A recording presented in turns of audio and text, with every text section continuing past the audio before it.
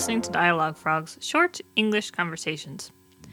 So, Luke, you recently got a new phone, right?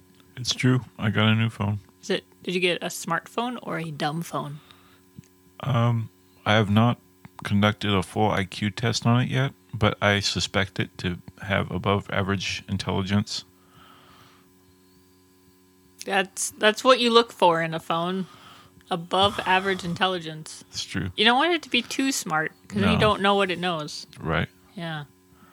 It does slightly disturb me how much my phone knows with the latest generation of phones. Yeah. That's another podcast. It's crazy how they are sophisticated enough now to know how to charge themselves based on your sleep cycle. That was a line. Yeah, that's need to go back to dumb phones, I think. I wonder if dumb phones can do that now too. Oh, that's true. Yeah.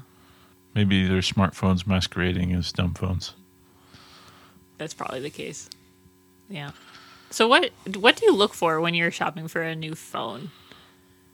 I guess I just like it to already be updated because I tend to not like to update my operating system. So if it's on the latest operating thing, then usually I can, it'll last longer. But most of them are already updated anyway, so it's not a problem. I really don't use that many features of my phone. How about you? What do I do? I use my phone probably mostly to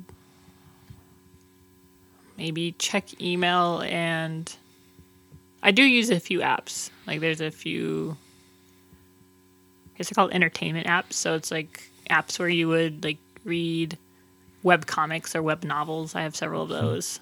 I don't do much gaming on my phone. Right. Some people use their phones for a lot of games, but yeah. Yeah. Well, I think our phones are both on the smaller size. That's true. So it makes it harder to game on those.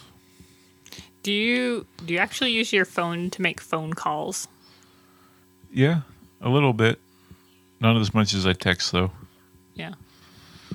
I think I'm one of the rare people who actually prefers to make a phone call to get things done, because it drives me a little bit nuts when it's email back and forth over days when you could just have a phone call with somebody and have it decided in 3 minutes. Yeah. Yeah, I could see that. But some people, they are not comfortable making phone calls anymore. Yeah. They prefer email or text. Yeah. Even for scheduling an appointment with a doctor or... Right. I kind of like text because if someone's busy, then you can get your message out there and go on with your day, but then they have their time to respond to it. And so it's kind of, for less urgent things, it's nice.